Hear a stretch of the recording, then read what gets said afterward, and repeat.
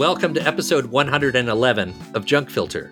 My name is Jesse Hawken, and my returning guest is David Moskrop. He's a columnist whose work has appeared in the Washington Post and Jacobin. He's the host of the Open to Debate podcast, the author of the book Too Dumb for Democracy, and the proud parent of a new Substack. David, welcome back to the show.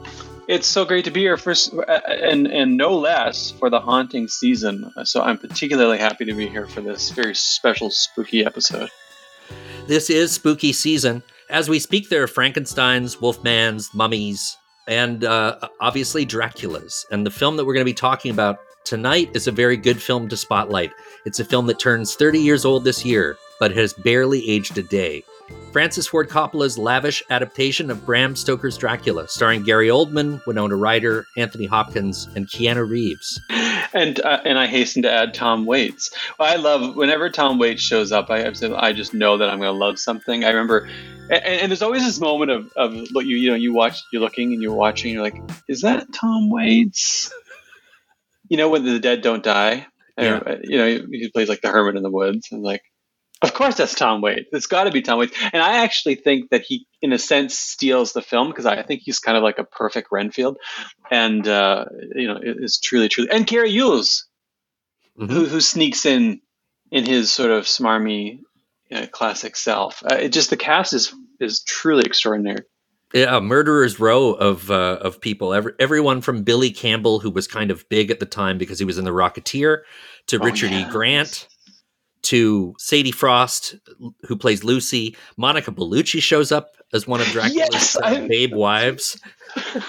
That's right. It's a really deep cast. But one of the fascinating things is, aside from Gary Oldman is a superb Dracula, but nobody steals the film. You don't come away thinking this is the actor in the film, and there's nobody else. So everybody who plays their character plays it quite well. Even though Tom Waits, I think, stands out as Renfield, he doesn't eat up the movie as Renfield, and it's a pretty extraordinary thing because, I don't know if you get that much these days anymore with a big budget movie like that. I don't know. One thing that I love about this movie, it's 30 years old. Almost everything that we see in this movie is in-camera special effects. A very genius idea that Coppola had when he decided to follow up Godfather 3 with this movie was that he wanted to make a movie based on a novel that was written in 1897, but to use film techniques from the beginning of cinema, which was also happening at the same time. So he wanted to make sure that he tried to use the visual effects of movies, which was a distillation of magic in the first place. He wanted to basically use magic tricks and what he referred to as naive visual effects, which I thought was a very nice way of putting it. And it's extraordinary because as we've been talking about, it holds up. 30 years later, it holds up. It doesn't look cheesy. It doesn't look fake. It's a melodrama of a film, but the effects aren't, melodramatic in that cringy way, which is extraordinary. And I was thinking about it a little bit in the context of Jurassic Park, because Jurassic Park, the first one, also holds up in terms of effects. You go watch it and you're like, oh, this is extraordinary. Whereas, a couple years later, the CGI movies look terrible. And 30 years later, the Marvel films also look ridiculous in many cases, right? And they're contemporary. They were made last week. But 30 years later, it really does hold up. And I'm gonna try something here. We'll see if it works. Keep it in the thing out of the way because I want people to know this is what we do out here. We come out here every night. We just try our best. But it made me think a little bit of the film noir era, which is something I absolutely adore, and it's the types of movies I watch the most. And they hold up extraordinarily well too because they're premised on very limited special effects, to the extent there's even anything quote unquote like an effect, and just simply a really good story, good dialogue, and great acting. And this movie has tons of that too, and it's in a sense, I think, what keeps it alive 30 years later, and will probably keep it alive for another 30 years still. Right? Vampires do exist. This one we fight, this one we face, can take on many forms. He is both young and old. He can appear as mist, as vapor, as the fog. And he can vanish at will. Oh, my love. The power of his evil desire has no end. You've got to go to him. And you've got to love him. She is a willing recruit and devoted disciple. She is the devil's concubine. Join me in eternal life. Dracula was a specific kind of vision on screen until this movie. And then all of a sudden you could do all kinds of vampires and all kinds of depictions of Dracula. This one is trying very hard to be sort of a semi-historical saga of Dracula, going back to the beginning of Dracula's origins as Vlad the Impaler. And this is all stuff that I don't know so well, but you're a connoisseur. Can you tell the listener how Vlad the Impaler became Dracula? Is that explainable? Well, it's explainable in the sense that, the vampires as a concept are hundreds and hundreds of years old. I mean, there's been lots of stories of vampires, and they've taken on different forms in culture, and then they emerge in literature. In the Victorian era, they really sort of pop, and there's a handful of stories and novels that are written about them. But the sort of definitive vampire novel becomes Bram Stoker's Dracula towards the turn of the century. But he himself is influenced by a book called a novella called Carmilla by Le Fanu. And it's extraordinarily fascinating. I just read it for a piece I was writing for the Globe on vampires, and it is dripping with sexuality and anxieties of the Victorian era, and it has lesbian vampires. And this is written, nearly 3 decades before Stoker writes. It's about 26 years before Stoker's novel, and influenced him. But it isn't a sort of preachy or judgmental take on sexuality and vampires. It ends up being a sort of cautionary tale about the threat of sexuality and attraction and so on, but not a sort of particularly like anti-lesbian piece, which is extraordinary because it's written in the latter half of the 19th century. Then we get, Bram Stoker's Dracula, which is, it tries a little bit to have a bit of an historical element. Later, that's sort of teased out.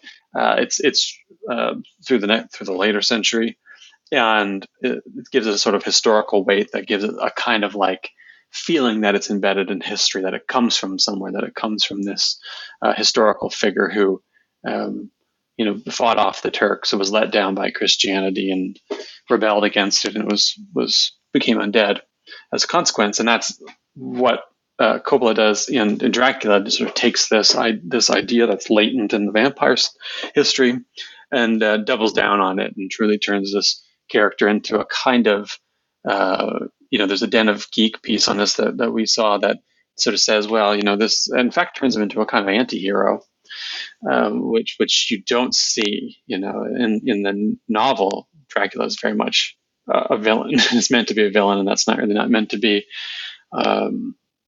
That's not meant to be ambiguous. The novel's sort of Manichaean. There's a good and there's a bad. There's a light and there's a dark, and that gets then confused in the latter half of the next century. Yeah, the Dracula got reinvented once again in the 30s when Universal made their Dracula film with Bela Lugosi. And then for the longest time, that was the only kind of story of Dracula that you got in movies. And it's sort of almost like gentleman vampire, right? And that was a Platonic idea of what a vampire looks like. And I say, if I say to you, picture Count Dracula, in your head right now, you're picturing someone probably with dark hair, with a widow's peak, pale skin, long fangs, with a cape, wearing basically a tuxedo. Yeah. Right? And that's Lugosi's Dracula, right? It's sort of in the way that at the same time that, we had this idea of what Frankenstein looks like emerges, right? In the classic Platonic idea of Frankenstein, but that isn't exactly what was meant in the literature, but it's sort of taken off. But this was the movie what we're talking about upset a lot of that, and incidentally sexualized it in an intense way that would later pave the way for a lot more of that. Some of it campy in the sort of Twilight angsty, teen film lit style, but then also in the kind of melodramatic, steamy Interview with the Vampire reboot that's now on AMC, which is, ridiculous but also entertaining. But I think really draws on that Coppola history of an intensely sexualized vampire and a love story, and then all of a sudden it becomes a love story because there's plenty of sexuality in the novel, but it's not meant to be a love story, and it's not a love story. It's in fact, an attempt by Victorians to work out all of their repressions and anxieties of especially around sexuality in that time. And now it's just, sort of blatant, effectively romance novel put to screen, right? When I was a kid in the 70s, there was a sexy Dracula movie that came out with Frank Langella as Dracula. That movie struck a chord with me because it was very horny. The Dracula was sexy in the movie. The women were sexy in the movie. This was a version of Dracula that hadn't really been done in films. Like even the super handsome Christopher Lee is not supposed to be super sexy in any of his Dracula movies, nor was Lugosi, obviously. Your mileage may vary. Yes, sure. But Langella sort of brought the idea of the earthy, sexy Dracula, maybe a sort of Studio 54 version of Dracula. And this movie cranks that to 11 in terms of the depiction of Dracula, even though many of the personas that Gary Oldman takes as Dracula in this movie are, like the wizened old man who looks more like Emperor Palpatine than a sex god. But we also see a sort of a very, very handsome version of Dracula, but not sort of conventionally handsome. But the whole movie around him is extremely horny. This sort of maybe dates back to, there's some horn dog material in a bunch of his movies, and he kind of lets it rip this time. I mean, he really does. I mean, it is an erotic movie. It's fundamentally erotic, and there is the kind of like classic. There's still an element of the Victorian anxiety. Insofar as Jonathan Harker, played by Keanu Reeves, is seduced by the succubi, by vampires' brides. And so there is that, and that's sort of meant to be slightly judgmental because later Anthony Hopkins as Van Helsing sort of brings up this, when you were unfaithful to your wife with these women, did you drink their blood? There is a sort of that same tension that is reminiscent of the book and the Victorian anxieties that it was based on. But then there's also a love story between, Mina, Winona Ryder, and Dracula, Gary Oldman.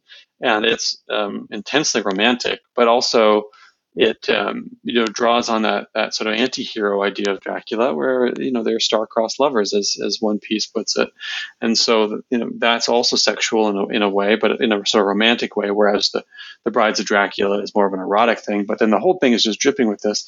And, Lucy, the character of Lucy Westenra, which is the Sadie Frost plays her, is also intensely sexualized, right? Mm-hmm. And basically nude throughout most of the film, like gratuitously so, but in a way that is meant to sort of say this woman is being seduced by vampires, because the whole draw into vampirism is sort of cast as an allegory for seduction, right? And that process plays out as quite a literal seduction. And it creates a kind of tension. I mean, I say gratuitous, but gratuitous by 1990s standards. Now that would be just post Game of Thrones. Mm-hmm. There's nothing gratuitous pre. The scale is just off so much now that it doesn't make any sense to try to even score them against one another. But it also. But I will say this in closing on this point. It's all, I think, in service of the narrative, right? So I don't think it's particularly wasteful because it does fit the narrative. Yeah, and it's also a very smart fusing of Coppola, who wanted to use old techniques to tell an old story, but he also wanted the modern sensibilities of sexiness, violence, gore. I don't think this movie, though, is particularly scary. I'm in awe of the technique throughout and the artifice throughout, but I don't know if I'd be diving under my seat while I was watching this movie. I don't know how you feel about it. It's sort of, I mean, I hate using this word, but sometimes it's just appropriate. It's just atmospheric, right? It does capture a kind of gothic atmosphere, especially the stagecoach scenes where they're sort of racing across Transylvania.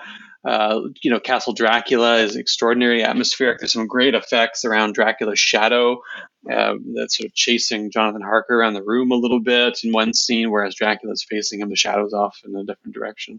And that's, atmospheric, but not scary. Not scary in the sense that you're like a thriller would be scary, or an old slasher film would be scary, or something like that. It's a different kind of tension. So, no, I don't think it's scary, but it is a bit gory. I mean, there is a sort of heads exploding, heads are chopped off, blood is seeping out of all sorts of different places, human and not. So there is a sort of gory element to it that is a little bit over the top, but again, in a sense that ultimately, serves the melodrama of the story fairly well, and it's not super cheesy or anything like that, and which is again pretty extraordinary. I don't, today I don't think you could necessarily make it like that. Today they'd be asking for a lot less blood. One of the problems with the Morbius movie, I don't know if you caught up to Morbius, a recent vampire movie. I couldn't. I watched it so you didn't have to. That's a service that I provide for my listeners. Thank you. There's almost no actual blood spilling in the movie. We see bags of blood and things like that, but it's not a particularly bloody movie. Contrast that with like the first 10 minutes of Blade from the late 90s. Yes, and I mean, and Blade, which is, I mean, a hell of a vampire movie. I mean, truly one of the, I quite like it. But also, Interview with the Vampire on AMC is extraordinarily gory. It is. They didn't hold back on it, and if you watch the first episode, which I would say to folks, go watch it. It's definitely worth at least watching the first and watch it to the end. There's a scene at the end of that in the church that is a little bit reminiscent of the Coppola movie, and they do not hold back. They've decided what they're going to be. But here's the thing: they're not trying to sell action figures. There were a couple of merchandise spin-offs for this movie. I found out that there was a Dracula pinball machine. I haven't seen one out in the wild. It's got to be somewhere. Maybe House of Targ in Ottawa, or yeah. I don't know. It might be. Imagine having like the Anthony Hopkins pinball machine in the basement. Speaking of folks who are great, I mean, I remember seeing him in that movie, and it's funny because he looks the same to me sort of between 1992 and like 2012. To me, Anthony Hopkins for that 20 years just doesn't change. He does, and he plays Van Helsing, and he plays him in such a convincing way of a sort of eccentric Dutch, vampire hunting professor, but there's a certain, subtlety to him that you then lose when Van Helsing becomes a character in his own right, and you get like the Van Helsing movie, which is truly atrociously bad. But it's funny because he also provides a little bit of comic relief in a really dry way. There's this one scene where they've decided that Lucy's become a vampire, and she's engaged to be married to one of the three suitors from the novel, and they've got to make sure that she's dead. And Van Helsing says to her fiance, we're not going to do anything untowards. We're just going to cut off her head and put a stake through her heart. Yeah. And he's like, I kind of want to have a beer with this guy, Yeah. Yeah, he's a cool customer. I like the scene where he's interrogating Jonathan and with Mina sitting next to them at the restaurant about him getting it on with the three succubi.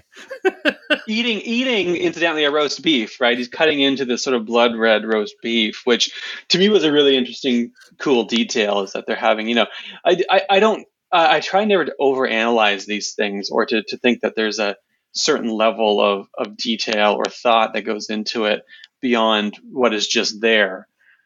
But I do think it's interesting and of note that they're eating this bloody roast beef while having this conversation about these vampires that come and suck your blood. Yeah. Welcome to my home. Enter freely of your own will and leave some of the happiness you bring. Count Dracula? I am Dracula. And I bid you welcome, Mr. Harcourt, to my house. Come in. Let's talk a little bit about a couple of the actors in this movie. You have to love Gary Oldman's resume, that this is a man who's played Sid Vicious, Lee Harvey Oswald, Beethoven, and Dracula, and Winston Churchill. And Commissioner Gordon. And Commissioner Gordon. Yeah. He's quite young in this movie. He would have been in his early 30s when he's filming this. And I think he was born in the late 50s, 58, I think. And so he's 34 in this movie. And they age him, fairly well. I mean, the makeup is quite good. And so at times he's meant to play this sort of, age, unknown, timeless vampire who's been around for centuries. And other times he's meant to be a sort of like gentleman count of the late 19th century. And so that transformation really works because, again, he's quite young. But there are these mannerisms that you see in the movie that then I think, oh, that's Commissioner Gordon right there. I remember that from Batman Begins. Oh my God. Of course, people watching 1992 didn't have quite as much baggage because he was sort of slightly younger, a little less iconic. But you can see there's these moments. When folks go back and watch it, you'll see some of these things. But there's a certain charm to it. He also, when he was the dashing, top-hatted Dracula in a couple of scenes, he sort of seemed to he reminded me a little bit of Prince. Yes. Yeah, it might be the facial hair a little bit. Early 90s Prince, like Diamonds and Pearls era Prince. Yeah, svelte. He's svelte, and he's got some facial hair, and he's got a certain mannerism to him. And yeah, I could see that. There's no indication that someday he would become Sirius Black, Yeah. Or maybe there was. I don't know. I found out that Gary Oldman and Winona Ryder did not get along during the film. They were very pleased to be working with each other in pre-production, but during production, something happened between the two of them, and they did not want to be on set together. They worked together and got through it, and apparently they patched it up since, but it was tense on the set between the two of them. Interesting. Not what you want in a romance. No, I did not know that. But it's funny is whenever I hear something like that, I'm always a little bit disappointed. I mean, like, this is one of my more childish inclinations. Like, I would just want all actors to get along on set for some reason. Mm-hmm. Why can't the rich folks just get along on set? But I did not know that. That's interesting.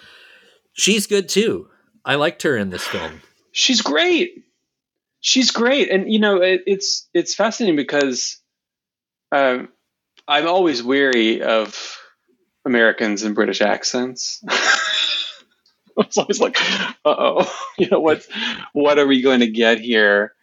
But it worked really well, and she played Mina quite well. And I think it's interesting because Mina gets played and portrayed in different ways in different adaptations, both in film and in books, because Mina becomes a character that translates throughout all these different iterations of Dracula on the screen, on stage, in novels, and so on. She isn't a wilting violet. She is in a lot of ways a stronger character than Jonathan Harker and some of the men. Which again, for a 19th century book, it's actually fairly progressive and it's ahead of its time in some ways, and that's one of them. And in this film, she isn't exactly a kind of passive object.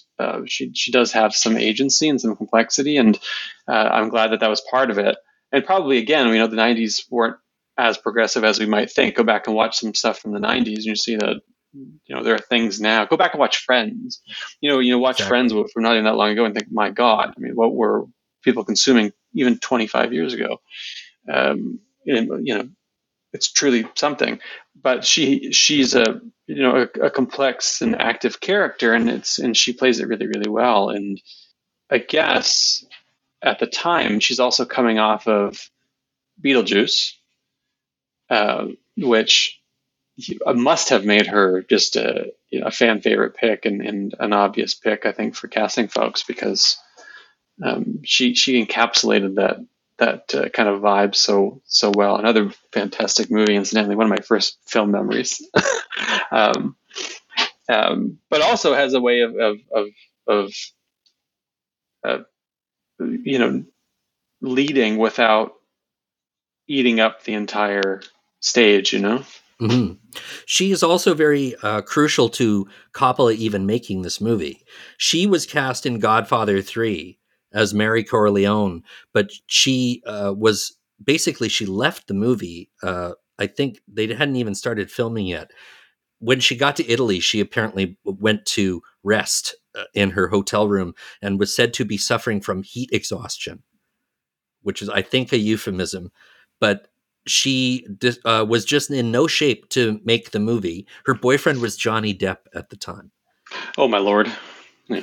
Anyway, she was in no shape to make the movie, and she left and was replaced by Sofia Coppola. And then, of course, when it came out and Sofia Coppola got the bad reviews, people were yelling at Winona Ryder for not playing the part and blowing it. Like, this would have been a big thing for her. And it's all her fault that we got Sofia Coppola in the movie, sort of thing. So she wanted to clear the air with Francis Coppola and sort of patch things up. So she actually went to meet him after Godfather 3 came out. And she gave him the screenplay for Dracula, which was written by James V. Hart, who also wrote Hook for Spielberg. And Coppola was a huge fan of the novel Dracula and movies about Dracula. Like, Dracula was a big deal for him when he was growing up as a kid.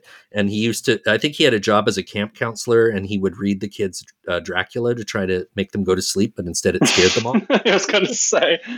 He was very interested in making this movie. And Winona Ryder actually tried to get Johnny Depp to play Jonathan Harker, but they went for the big name for box office. They wanted teens to go and see this movie, and they weren't sure about Johnny Depp, but they were sure about Keanu Reeves. And we should talk for a few minutes about Reeves in this movie, because he's historically been made fun of for being in this film. Terrible English accent. He can't act his way out of a paper bag. He's out of his league against Gary Oldman, et cetera, et cetera. But I think I want to mount a meager defense of Keanu Reeves in this movie. I want to hear it. The Jonathan Harker character, as even Coppola has admitted, is kind of weak out of all of the main characters in Dracula. He's got the sort of the bimbo role, relatively speaking. Like, he doesn't have much to do. And he has that incredible scene where he goes to Dracula's castle, and because he's bringing him some papers to sign in Transylvania, and he has to stay the night at Dracula's house. And I think it's really funny that Harker's too dumb to realize that he's got to get the fuck out. Yeah. So I think that the fact that Keanu Reeves plays him as kind of like a deer lost in the woods is a good decision.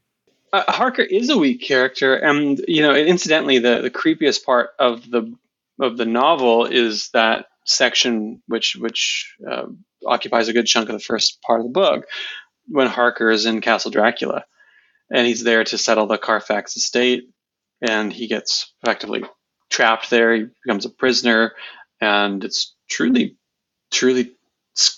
scary in the novel. I mean, it's a big part of it, but he, reading the novel, much like watching the film, you're thinking, what are you doing? You just keep saying, what, how do you think this is going to go? There's a scene in the film where he says, he's talking to the solicitor, his boss, he's a lawyer, and he's, well, what happened to Renfield, who went ahead of me to Transylvania? He's like, oh, he had, personal issues. He's like, okay, off I go.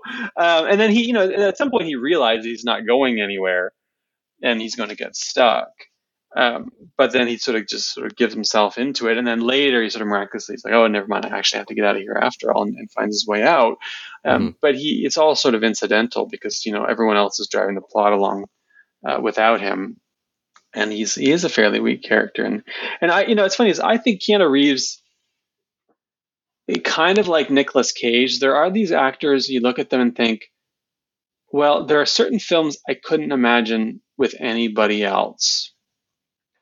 I don't know if this is one of them for him, but like, for instance, the John Wick movies, I can't imagine anybody else as John Wick. I mean, I've got a big defense of John Wick that I like to make, and one of them is that it's maybe one of the best choreographed productions of anything that I've ever seen. I mean, I like to think of it.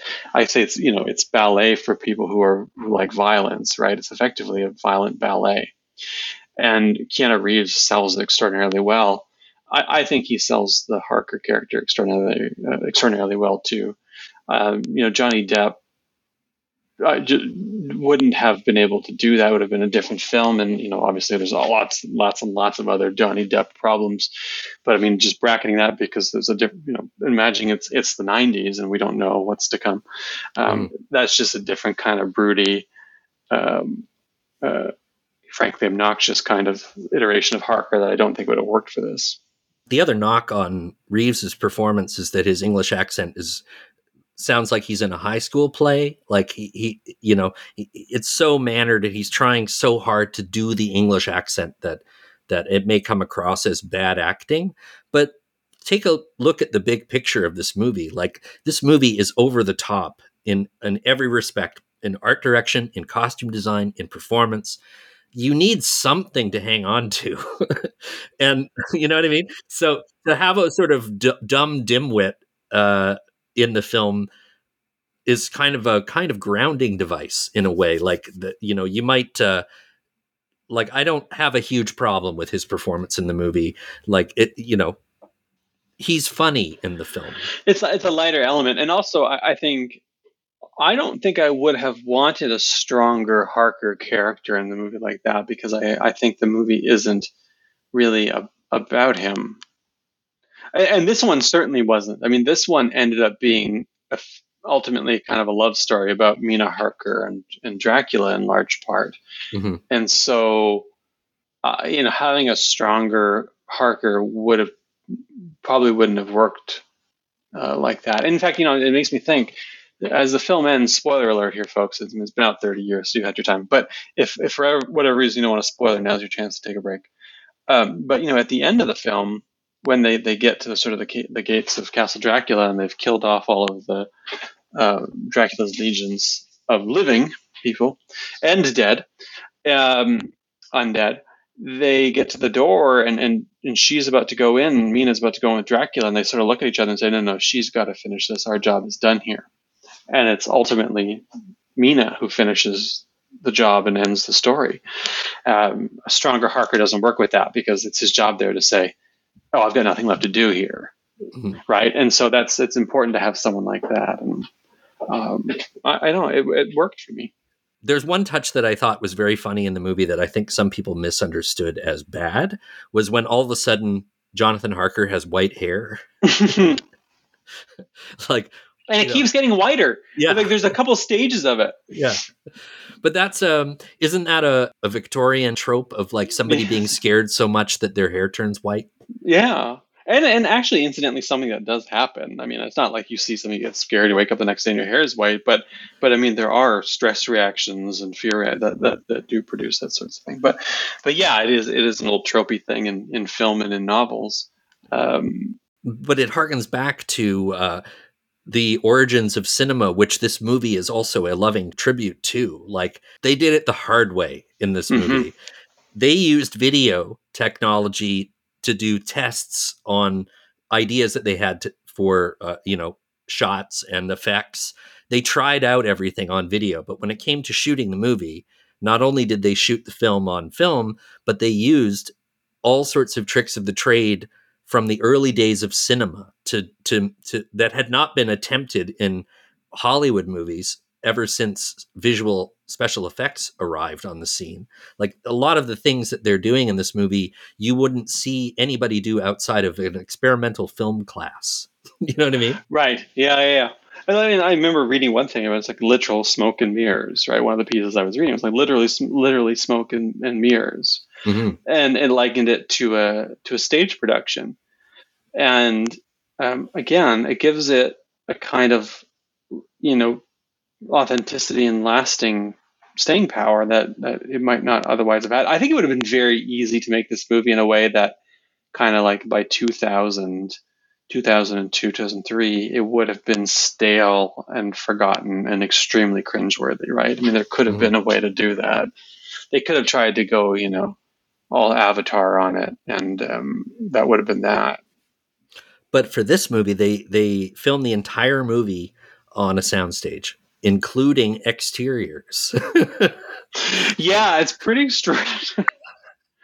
I mean, there are a couple moments, like towards the end when they're fighting. They're on their way to fight Dracula, the sort of third act, and it's meant to be in the winter in Transylvania. The snow doesn't look snowy, and there are those moments of that. But again, my thing was like, I don't care. That isn't a problem for me. That doesn't affect the quality of the film.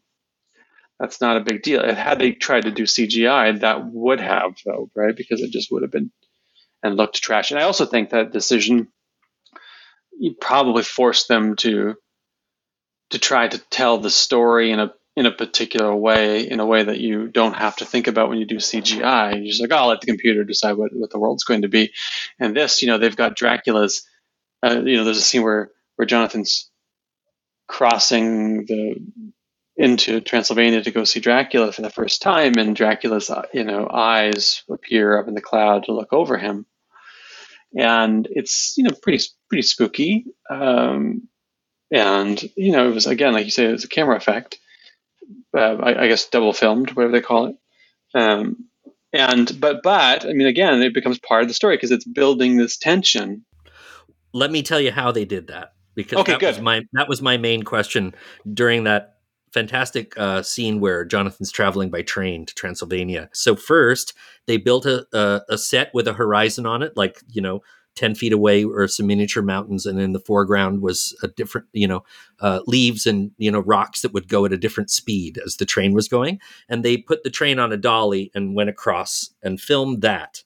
Then they wound the film back in the camera, turned out the lights on the set, and then filmed the pair of eyeballs over the shot that they had already captured. Then they transferred that to film, and they built the set that Keanu Reeves is sitting in the train, which they were shaking. It was on springs. And then they rear screen projected that shot out the window. And it was all in camera, but it took several stages, and it's seamless and it's dreamlike. Mm-hmm. And I think that's one of the things that Coppola was really trying to channel into in this movie was the subconscious and the dream world and even the nightmare world. Apparently some of the advice that he was giving to the costume designers and the art directors was to keep it weird, like to make sure that it's always weird. And Coppola said to his staff, if you have a terrible nightmare, tell me all about it, because it'll inform, maybe we'll get some ideas. And all the incredible costumes that Aiko Ishioka designed for this movie, it's like a nonstop fashion show of incredible costumes. Renfield's costume in the sanitarium is incredible. Mm-hmm.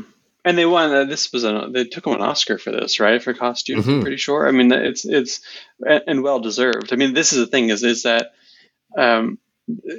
plainly they cared a lot about the aesthetic, and they didn't decide to sort of phone anything in on a costume. It wasn't like, okay, well, pop on this this green suit and these ball, we'll fix it in post. Like a ton of design and thought went into it, and it paid off. It really did pay off. I mean, it truly ended up being visually quite stunning. And I was thinking about the eyes. I think had you had the CGI technology and tried it, it would have looked worse, right? Especially for what they're trying to do. There's one effect that I know nothing about, but I was curious to know more about, which is on a handful of times the frame rate changes and the filter changes, and there's a few subtle filter changes or color palette changes, I should say, throughout the film that are actually really subtle but interesting. But the thing I'm thinking of is the frame rate changes, and it looks like an old early days of Hollywood, someone cranking the film style. As maybe that's a bit of an homage, I don't know, but it really fits the moment, and those different styles that are integrated into the different moments of the film were very effective. Mm-hmm. I'll tell you how they did that. because that was one of my other questions when I was watching the movie. Coppola had an old Pathé camera from the 1910s as part of his collection. So he had a working Pathé camera, a hand cranked one, and they put film into it and they used it on the set. So they got all the extras into period detail, and they built the street that they were walking on, but they had modern cranes, which, any kind of like a crane shot in the old days of film would have been very tentative because the cameras, of course, weighed a zillion pounds. Yeah, right. And this camera was heavy. Now they have modern camera cranes. So they descended down on that shot, and there was the cameraman is literally cranking the camera as he's filming. Like, you have no idea whether or not you're going to get results. That's what I mean, they obviously had done camera tests, but like, this is, there's an insurance bond on this movie, and people are using like an old Pathé camera from 1910 to as a principal photography. It's crazy. The Life Aquatic, there's the insurance stooge is one of the characters in Life Aquatic who's always sort of there. And it's like, I can imagine the insurance stooge just on set being like, what the fuck is that? What are you filming this with? Why is your cameraman whistling a waltz to himself while he's cranking? Because that's what they would do to maintain the speed of the crank, because they'd like sing a little tune to themselves. Oh my Lord. I guess one of the things I find compelling about the film and the effects and the different modes is that they're not egregious, right? And it's there, it fits the moment, and they move on and do something else. It's not like they overdo it. So I found that was pretty interesting too. The other shot that blew my mind was that shot during the montage on the train where Jonathan's writing in his diary, and we see the book with the train traveling in the background with the big smoke in the air. And you can see the shadow of the smoke over the pages. Do you know how they did that? I don't. I will, before you tell me, because I want to know, I'll just say the diary thing is really important, and the film often presents it as a series of diaries that are being read.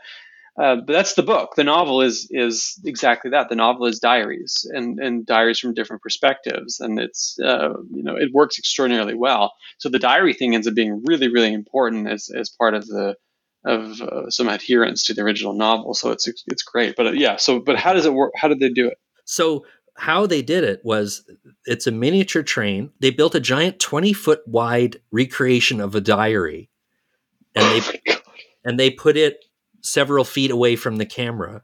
So that sequence is a real shot of a book that is from forced perspective, making it look like it's right in front of our face, but it's actually far away and a gigantic book with a little model train traveling on the top of the page. I wonder what happened to it. I want to own this giant 20-foot Jonathan Harker diary page. Jonathan Harker diary page. I stuff like that to me is just so fascinating. I guess here's the thing: like when you can go through a movie like this and say, there's a handful of different scenes and shots, and that you can deconstruct and tell a different sort of story about from the next. Mm-hmm. It gives it all of these layers that you don't necessarily get right with other movies. So I think that's fantastic. And the duck soup part where Keanu's shaving and Dracula's behind him, and they've tricked us to make it look like he's looking into a mirror, but it's actually a window, and there's somebody who looks. Keanu's in the window, and there's a body double doing the shaving because Dracula's behind him, and we can see Dracula's hand over his shoulder, but in the mirror we don't see anybody behind him. It's because they tricked us. Oh, that's interesting. And in keeping with vampire lore, right? Because this idea is that they can't you don't see the reflection in a mirror. Yeah. So this film was shot by the great Michael Ballhaus, who was Fassbinder and Scorsese's cameraman. And he was always good at everything that he did. But this is one of his finest achievements in terms of his control of light and color and being able to integrate these practical effects. Like he and his camera team, and in coordination with the visual effects team, who, by the way, was Roman Coppola. Francis Ford Coppola fired the visual effects people when he started to get further into the project, because he said that he felt that the visual effects people were trying to get him to make it their way when he wanted to make it his own way. So, and he wanted to use old film techniques. They were telling him it's too expensive, it's too time consuming. And he was like, okay, then you're all fired. Good for him. Yeah. Good. This is one of the few times I'm in favor of management firing labor. Yeah. Every so often there is a creative trump card. When this movie came out, it had bad vibes next to it because The Godfather 3 was sort of a relative disappointment. This seemed like a movie that was apparently not testing well with audiences, and people were saying it was too expensive, and they were saying that it was too violent and gory and too weird to succeed in the marketplace. Well, yeah, this is one of the tags that I got from, I think it was Vanity Fair. Bonfire of the Vampires after the Bonfire of the Vanities, which it could very easily have been. It was being looked at before it was released as a huge bomb in the making. And Coppola had already had a bomb in the 80s with One from the Heart. And his studio, American Zoetrope, was in a lot of financial trouble at this point. One of the reasons why he did The Godfather 3 was because the last couple of movies that he'd made that were very expensive, like Tucker with Jeff Bridges, were financial failures. So he did Godfather 3 kind of for the money. And then with that money, he made Dracula, and people sort of still had it in for him. And then the movie shut everybody up. It was a huge hit. Everybody liked it.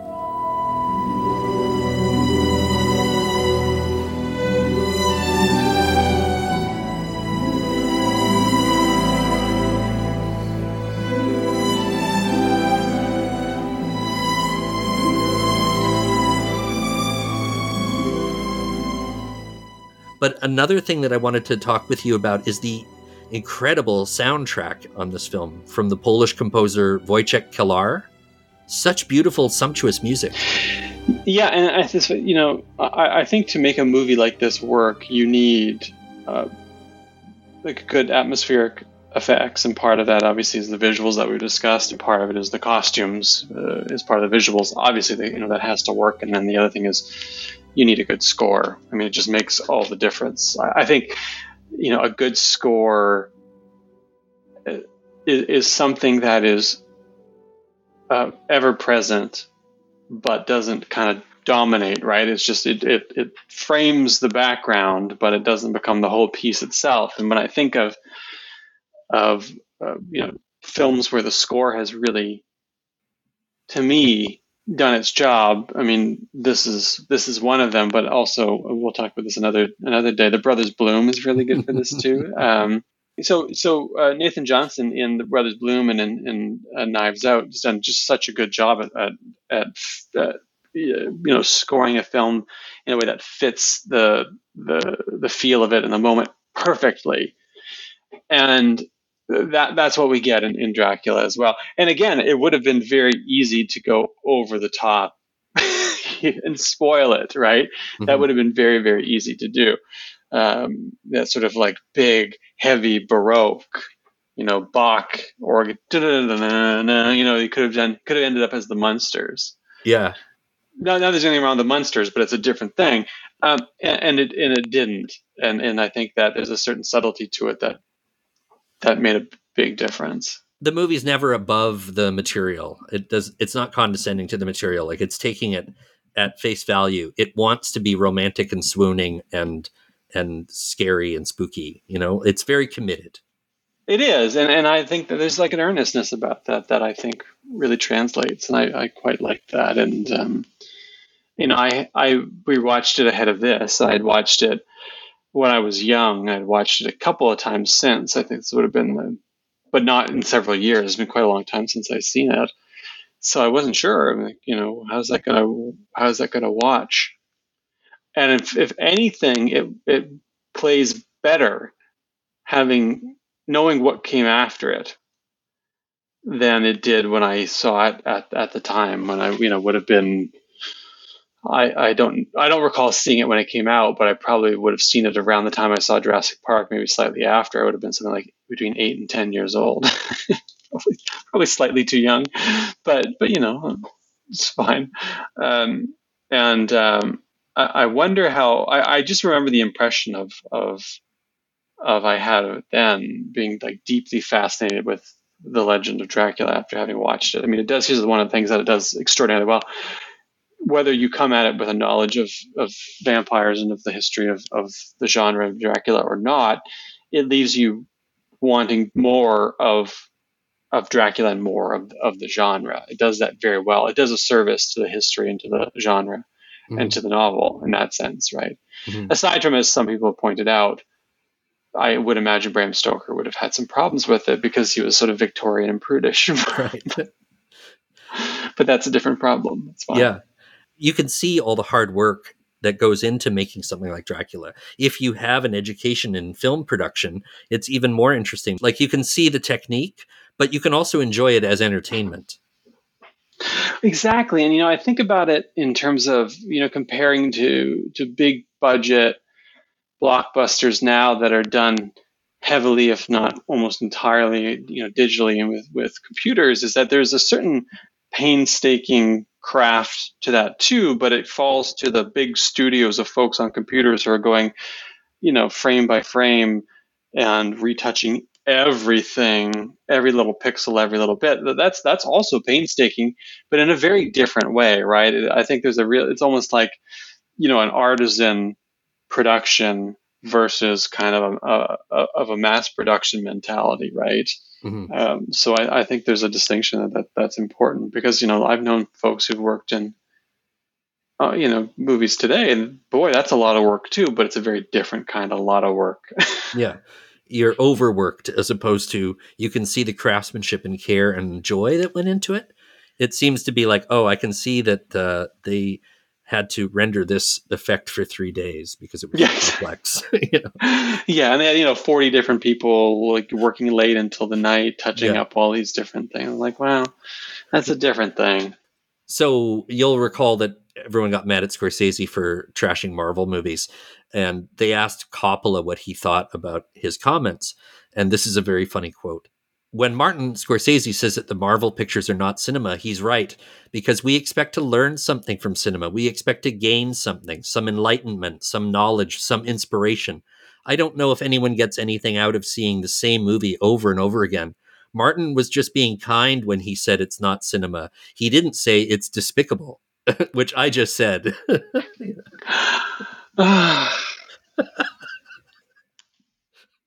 Yeah, that tracks. Well, Coppola's a guy who, at the very least you can say about him is he's always worked on a very personal level. His movies come from him. Like nobody else could do a Francis Ford Coppola movie. This movie was done with one of his sons as his visual effects supervisor. And, he's dealt with the story of his family many times in movies, and he's been very supportive of his children's films.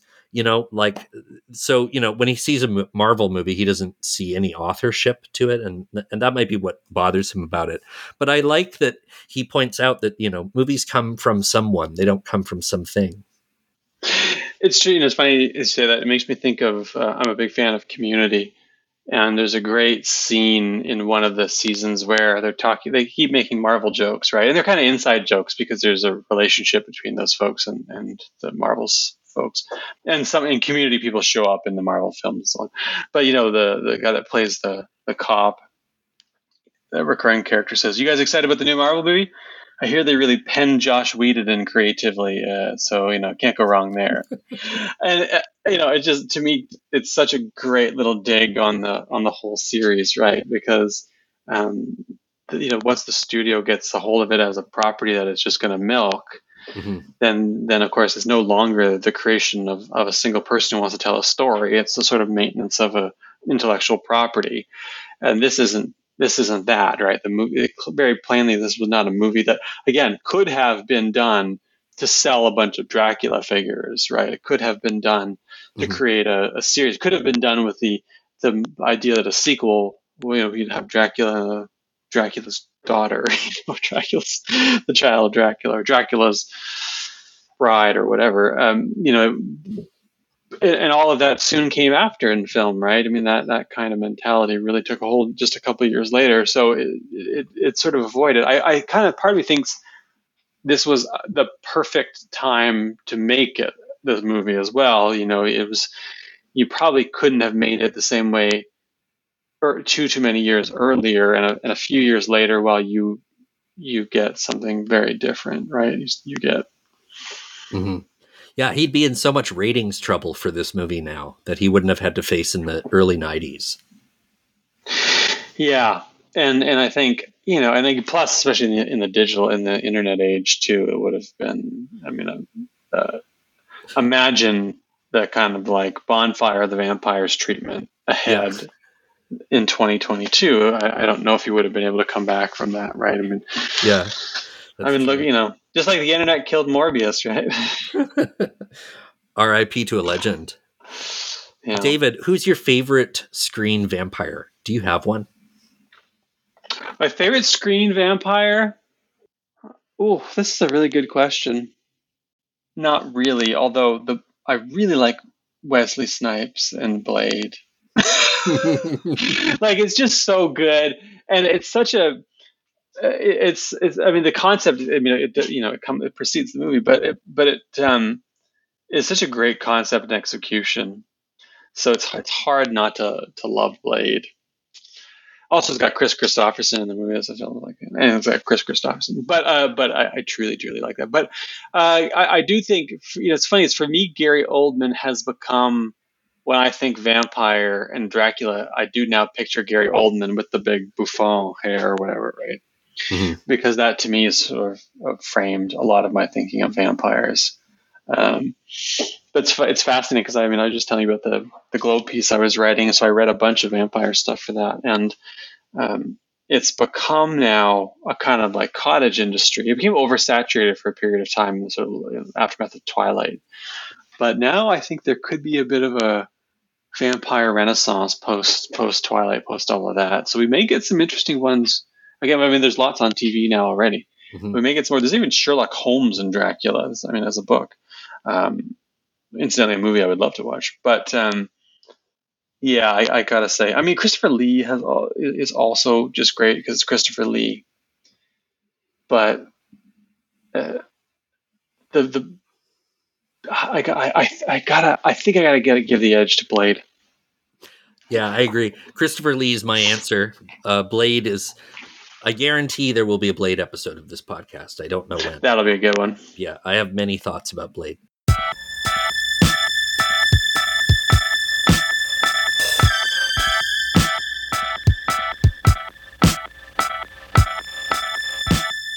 David, before we wrap things up, I wanted to commiserate with you about the shit show that's going on in Ottawa, where you live. Oh, yeah. And our premier pretending that Ottawa's not in his jurisdiction. Tell my listeners a little bit about what's going on here. It's the aftermath of the convoy trucker protest. They're looking into the government's use of the Emergency Act. This was already part of the decision to declare the act, was that this would be a follow-up procedure at the conclusion. Yeah, so real quick, the Emergencies Act replaced the much more draconian War Measures Act, which went back to the First World War. The Emergencies Act replaced it in the 1980s under the Mulroney government. And the idea was, well, you needed some sort of legislation for public emergencies, but we don't want something as draconian and blunt as the War Measures Act, where you suspend civil liberties. So we get the Emergencies Act. Part of the stipulation is that if you use it, you have to have a commission of inquiry after the fact, and we're going to have a look at how it went, sort of debriefing. And that's exactly what this is. First time the act's been used, first time we've seen the resulting commission. And they asked Doug Ford to come and serve as a witness in front of this. And, you know, Justin Trudeau is going to go. All the police chiefs, the former police chief's going to go. Has gone rather. Everyone said yes. Doug Ford and Sylvia Jones have said no. And they're citing parliamentary privilege. Basically says, well, we're not going because we don't have to go. There's no substantive reason for them not to go. It's not like they don't have time. It's not like they think it's not their business. Their answer is, we just don't have to go. It's a federal act. This is what Paul Calandra, the House leader, says in the House. It's a federal act. Everything with the federal government has nothing to do with us. if we're being super, super, super, super, super, super charitable to Doug Ford, which he doesn't deserve, you would say, well, look, the goal of this inquiry is actually to figure out whether the use of the act was necessary. And maybe you could say, well, that has nothing to do with Doug Ford. The fact is, it has everything to do with Doug Ford, because you don't need to use the act unless everyone else has failed, including Doug Ford. So it's pretty greasy that he's not going, but he's a pretty greasy dude. Is he allowed to just not go? Can he be compelled to go? I doubt it. I doubt that he can be compelled. And parliamentary privilege is not immutable. It can be limited, but it has routinely been reviewed by the courts for both federal and provincial purpose. And they're going to give a lot of latitude to the legislatures, because it's a fundamental principle of Westminster parliamentary democracy that parliaments get to govern themselves, and parliamentary privilege is an important part of making sure that members of the legislature have the freedom to say what they need to say to govern their political entity, province or federal or country, whatever it may be. So I don't think there's any chance he's going to be compelled to appear. Parliamentary privilege will stand up. It's dirty. He should have to appear. He should be morally sanctioned. But I doubt there's any legal recourse. But it's a giant waste of time and money to fight it. Now, is his reticence to go because he doesn't respect the process? Is it because he's afraid of what he'd have to admit under oath? Or like, what is his motivation for not going beyond stupidity? I think it's like, stupid like a fox. I think that he must be aware that there's zero upside for him showing up. Zero. There's no good that will come of it. I'm sure someone somewhere, maybe him himself, did the calculus. Here's what's going to cost us politically and morally in the court of public opinion to say no. Here's what's going to cost us if we go. And it's way higher if you go, because what they're going to find is he screwed up big time. He was useless. And he doesn't want that in an inquiry, because then that becomes a story for days. Whereas if he decides not to go, it's a story for a little while, but it's much more salacious and probably has a much longer shadow if he does go. So therefore you don't go. And again, it's morally, I think, inappropriate, but politically, strategically, probably the right decision. And even if he did go, like what kind of candor would you be able to expect from him anyway? I can imagine we would learn less than we might hope. I mean, I can imagine him showing up and then effectively, behaving as if it would have been better for everyone if he just didn't show up, right? Because again, it's just, there's no upside to him showing up and telling the truth. And also, I mean, him and Justin Trudeau are now trying to put on a fairly amicable post-convoy, buddy cop movie. But if you look at what we're learning from the commission, is that basically the federal government said Ontario has completely fucked this up.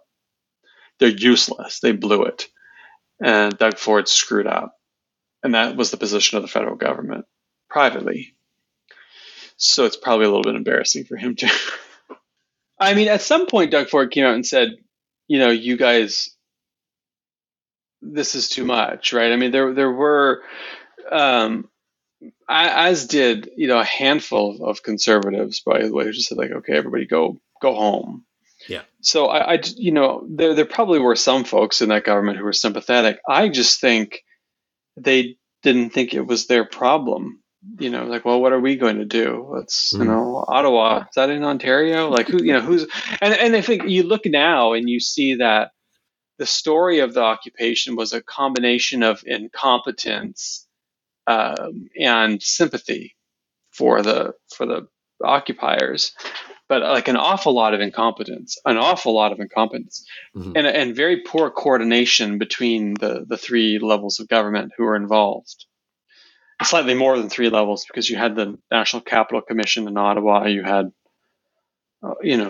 different levels of police. It was a whole giant thing. And it's just like, nobody had any idea who was in charge. It was farcical. And I think it was largely incompetence, to be honest. When I saw that happening, I was like, this is just giving anybody who wants to fuck with the Canadian nation state tips on how to do it. Like if anybody wanted to organize themselves and do a terror attack, they now know what the vulnerabilities are. Well, I was saying at the time that the convoy had effectively weaponized federalism, right? I mean, deliberately or otherwise, and probably deliberately. The folks came in and managed to say, well, the federal government, municipal government are so disorganized and communicate so poorly that we could just do whatever we want. Who's going to stop us? Yeah. That's exactly what ended up happening. To credit them after the fact, and there were 2 other attempts where folks were coming to town in the aftermath of this in the same spirit, and they shut those both down real fast, right? Yeah. And one they shut down. The other they directed in such a way, the summer one, and there was a winter one too. But they were very careful to make sure it didn't happen again. I mean, I was here, so I could see. They were on the highways. When you're coming into town, they were checking folks. They were making sure they were not allowing trucks to go into. Here's the thing. If you don't allow the trucks to go and park in downtown Ottawa, then you don't have the occupation like this, right? They allowed these trucks to come and blockade the parliamentary precinct in large parts of downtown and Centertown. If you don't allow that, then this doesn't happen. And so in subsequent attempts, they're just like, no. In the same way that DC, in the aftermath of January 6th and the Ottawa occupation, had the same folks coming or similar folks coming, and they just said, no, you're not coming in. Yeah.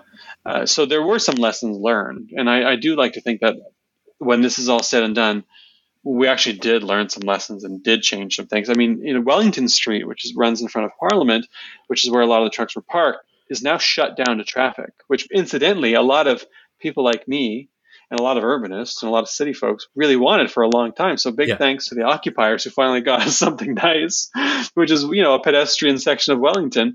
So there were lessons learned. And someday we will learn a future lesson about the brilliance and eternal watchability of the Brothers Bloom. I'm going to stay on this forever. One of these days, we're going to have a Brothers Bloom episode, and I'm so excited because I'll just tease it here right now. We'll get people really excited. I think it's one of the most fantastic movies of all time. It's top 5 for me, and I cannot for the life of me understand why anybody disagrees with it. We're definitely going to do it. When David and I were chatting about a Brothers Bloom episode, I said, will you commit now to a brief discussion on The Last Jedi? And then David said, okay, forget it. I will even talk about The Last Jedi.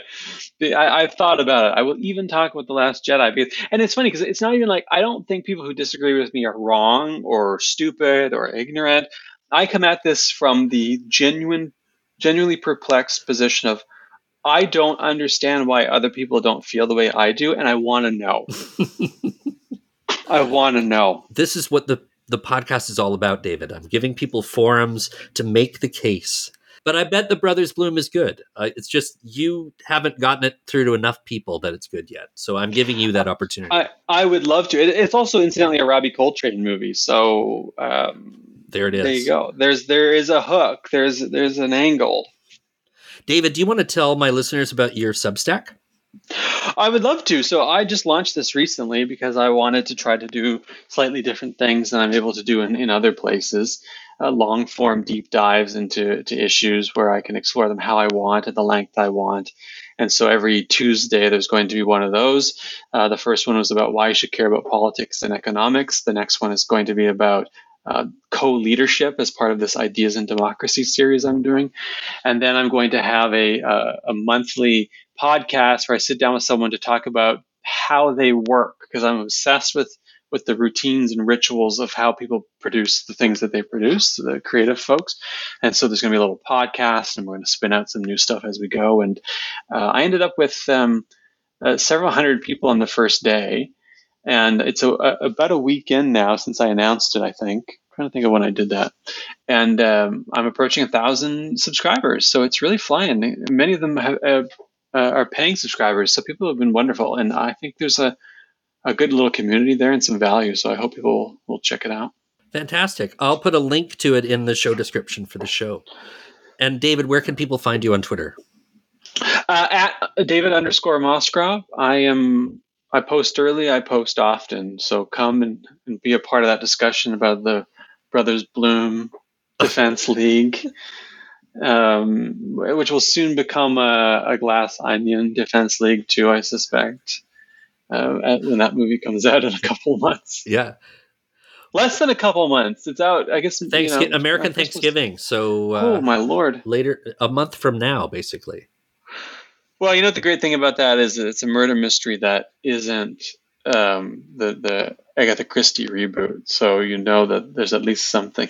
Yeah. Did you do a show on that one? Did you do a show on those? On the Branagh ones? No, I did. Yeah? I did a show on Belfast, but I haven't done the Poirots. I like the Peter Ustinov Poirots. Yeah, the Peter Ustinov ones are great. Yeah. Well, David Mostrop, thank you so much for joining me. You are welcome to come and talk about the Brothers Bloom next time with me. Anytime. Name it and I'm there. My pleasure. Tomorrow, maybe. We'll record tomorrow. I could do it. I'm ready to go at the drop of a hat. Before we go, just a reminder that we do have a Patreon, and patrons help to make Junk Filter possible. To become a patron and to receive access to bonus episodes every month, please go to patreon.com/junkfilter. And please follow us on Twitter at JunkFilterPod. Our next episode will be about a controversial figure, David O. Russell. Matthew Perpetua and I are going to be talking about American Hustle and Amsterdam. The original music for this program was provided by Mark Starling. My name is Jesse Hawken. Thank you for listening.